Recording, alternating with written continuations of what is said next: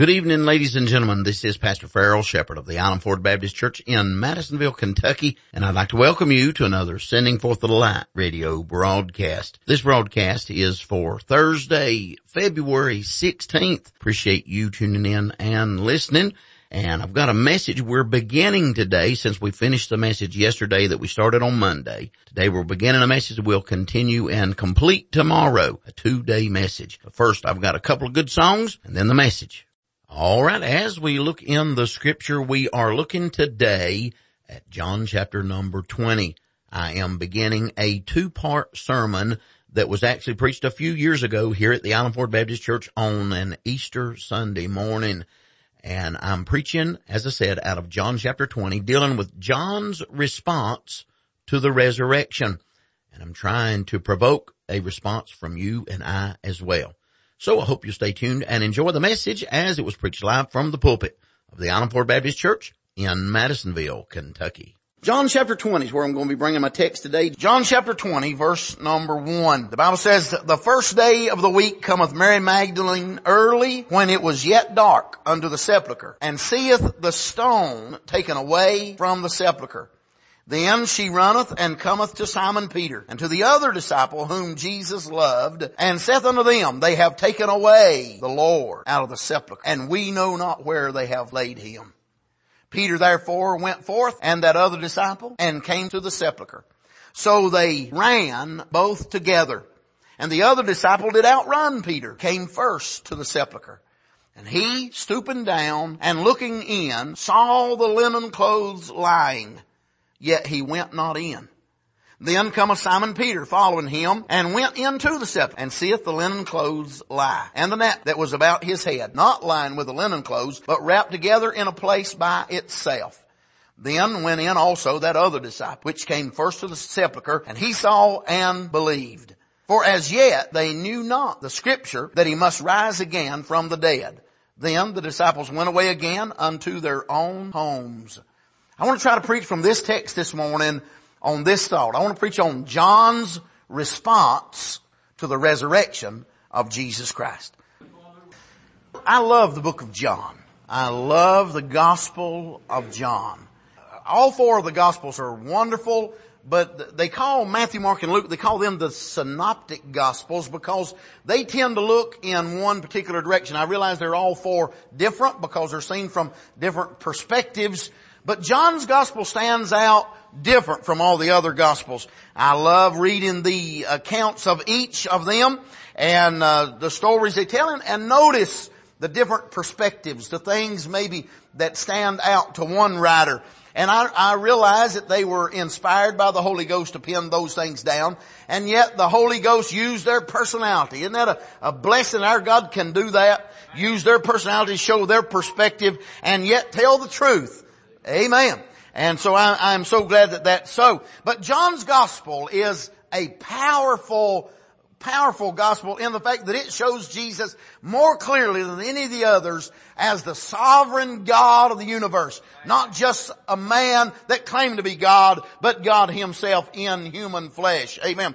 He shows him to be the Son of God, and he shows him to be the Savior of men. And John shows that very clearly, and I appreciate that of him. John's gospel reveals Jesus, as I said, more clearly than any other gospel. That's why we encourage young converts perhaps to read the book of John. Many times if somebody has a question, we'll say start reading in the book of John, then go back, read Matthew through Revelation. Then if you want to start back in Genesis and read the Bible. But we encourage them to get that book of John down in their heart, because that book of John is so clear in presenting us the gospel and the picture and the person of the Lord Jesus Christ. He can be seen so clearly, and people are changed by the vision of seeing our Lord clearly. Amen. And so I decided on this Easter season to look at all the Gospels and to compare them together. And I made some comparison notes that I have on my computer at home as I compared some of the different things that are said one way and another way there. And again, no discrepancies, just more light given in certain areas than are in the other areas. But I noticed the distinct difference, the significant difference and uniqueness of John's Gospel. And in this, something that I noticed that I'd never noticed before, I don't know exactly what day Peter got saved. I don't know exactly what day, I could name a lot of the disciples. I don't know what day any of them got saved except John. But I know what day John got saved because he reveals it in the scripture that I read to you. And we'll get there. This is John's response. Matter of fact, look with me at verse number 8. I'll just go ahead and let the cat out of the bag, as they say. Verse number 8. Then went in also that other disciple which came first to the sepulchre, and he saw, and you see those last two words? And believed. He believed. He recognized, he knew all along that Jesus was the Christ, the Son of the living God. But now he not only knew that he was going to be the sacrifice for sins, but he knew that he was alive. He knew something that had taken place in that particular place there, in that sepulcher or in that tomb. And we'll get there as we go along. As I look at this text, I'm not going to bring out the differences, so to speak, about all these things because I don't want to bore you. I want to just preach you the thought that's in my heart that might be helpful to you. But I want to show you, if I can, these specific things about John's account, and notice his personal response and his personal reaction to the resurrection. There's 7 things I'm going to point out, and I'll not be long. First of all, I want you to notice the rock in verse number 1. Then we'll notice the race, verses 2 through 4. Then we'll look at the reverence in verse 5, the rashness in verses 6 and 7, the reaction in verse number 8, the revelation, verses 5 and 7, and then the response in verse number 8. Alright? So notice first of all the rock in verse number 1. Mary Magdalene came to the tomb before John or Peter came. Now, and matter of fact, I remember hearing Brother Larry Raines preach a message one time, using this thought. And he used the fact that Mary represents charity. Mary is full of love for the Lord. He talked about that Peter and John represent faith and hope. Amen. Faith, hope, and charity. But the greatest of these is charity, because charity will keep going when other things don't go. And charity was up first. Mary was up first and went early to the sepulchre to see the Lord there. Look at verse 1. The first day of the week cometh Mary Magdalene early, when it was yet dark, unto the sepulchre, and seeth the stone taken away from the sepulchre. Now, she didn't come for a sunrise service. She was there before the sun rose. But the sun, S-O-N, had already risen. Amen. If we were to have a sunrise service, we'd be hours late from the time that the Lord actually got up from the grave. Because she came while it was yet dark, and he was already gone. Amen. He was already gone from the grave. But when Mary Magdalene approached the sepulchre, no doubt she wondered, and some of the other Gospels say that the others that were with them, they even questioned, what are we going to do about this stone? What are we going to do about this rock that's rolled up there? So she comes very early on Sunday morning, and she is amazed to find that stone not blocking her entrance into that tomb. She's amazed to see that stone rolled away from the front of that tomb. Amen. By the way, that stone was set there by the authority of Pilate. That stone was sealed with the authority of Pilate. It had the authority and the power of the Roman government that said that stone was to stand there to seal the tomb. There were also soldiers there, Roman soldiers, again under the authority of Pilate and the Roman government. And they were there to seal the tomb to make sure that nobody went in and that nobody came out. Amen. Now they might have been able to keep people from going in, but they were not able to keep our Lord from coming out of the grave. Amen. And so she got there and she saw the stone was gone from its rightful place and its expected place. The rock was moved. Secondly, she also, in carefully reading this text, you'll notice that it does not appear that Mary entered the tomb. Look with me, verse 1. We'll just read we'll read all verse 1 and look at verse 2.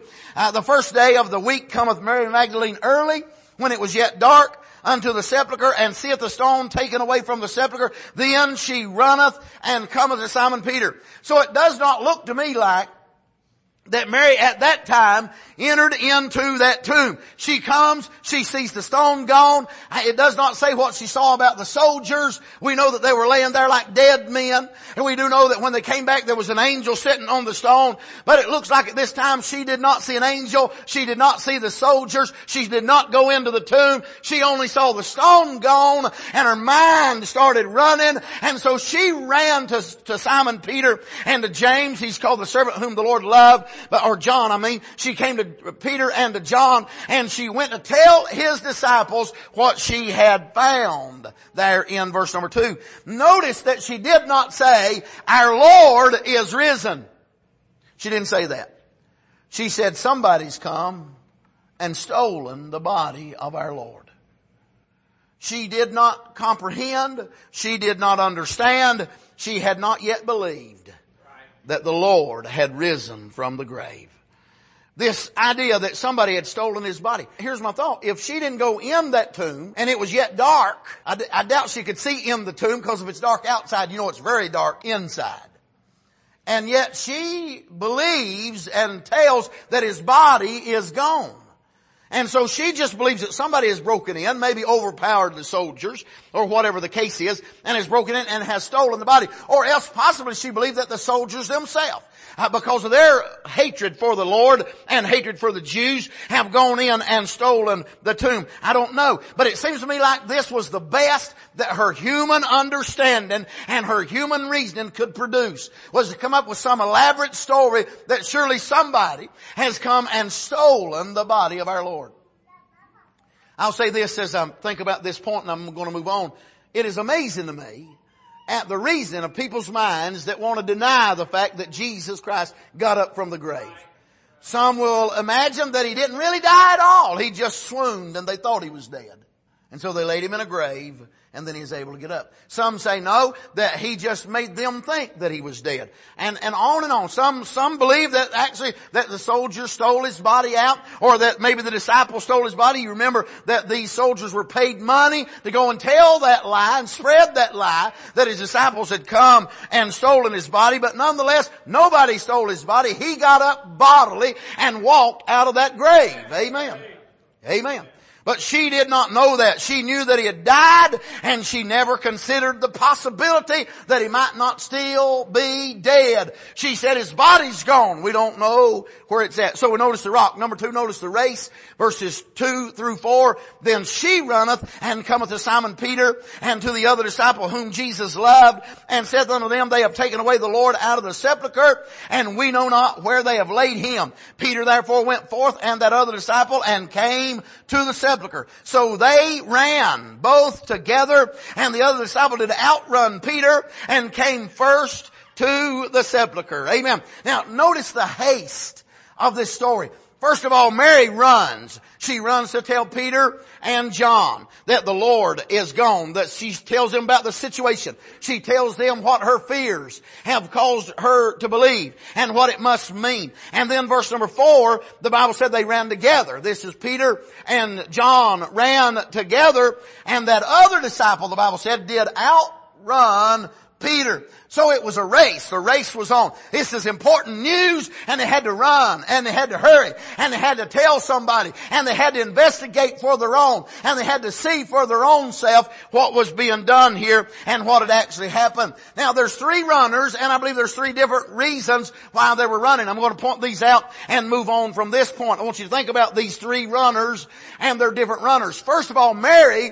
is running for fear. It's very plain. The Bible says that. She's running for fear. She don't know what's happened. She don't know what has just taken place. She is afraid. And so she runs to the authorities. Not the Roman authorities, nor the Jewish authorities, but to the authority in that little band that we call the church that our Lord had gathered out from among the people. Amen. She ran to Peter and to John. She was unsure exactly what had taken place, and she was afraid that somebody had stolen the body of our Lord. She's running with fear.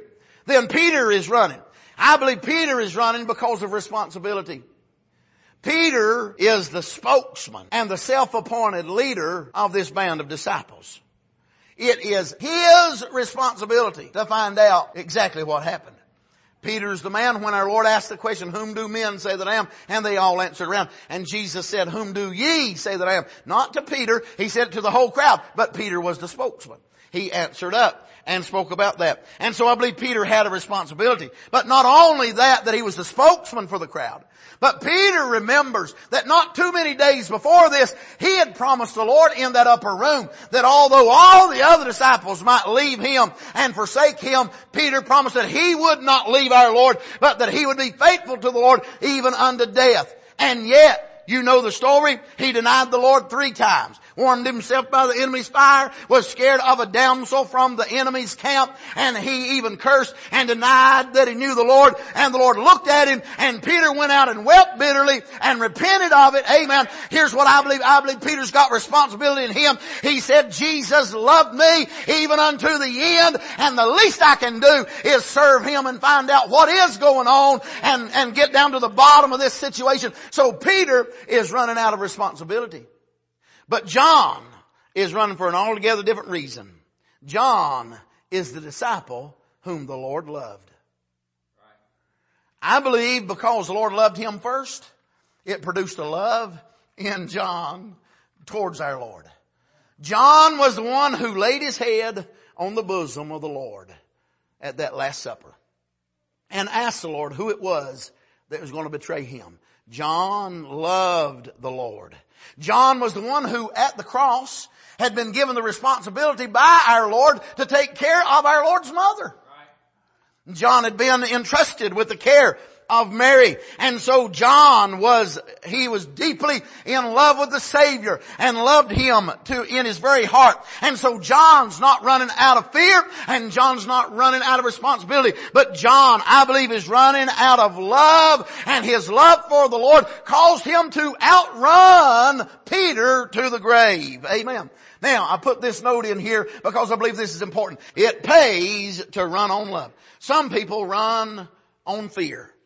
They serve God because they're afraid what He'll do to them or to their family if they don't serve God. And that'll go so far.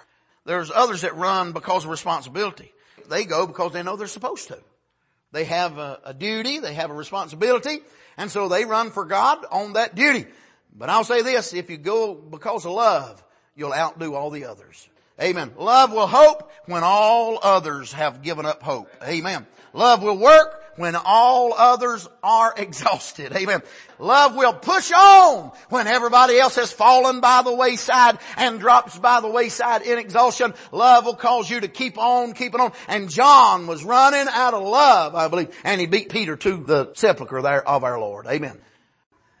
And that's all the time we have for today's broadcast. So we're going to have to break in the message right there, but Lord willing, we'll be back tomorrow and continue this message throughout this week.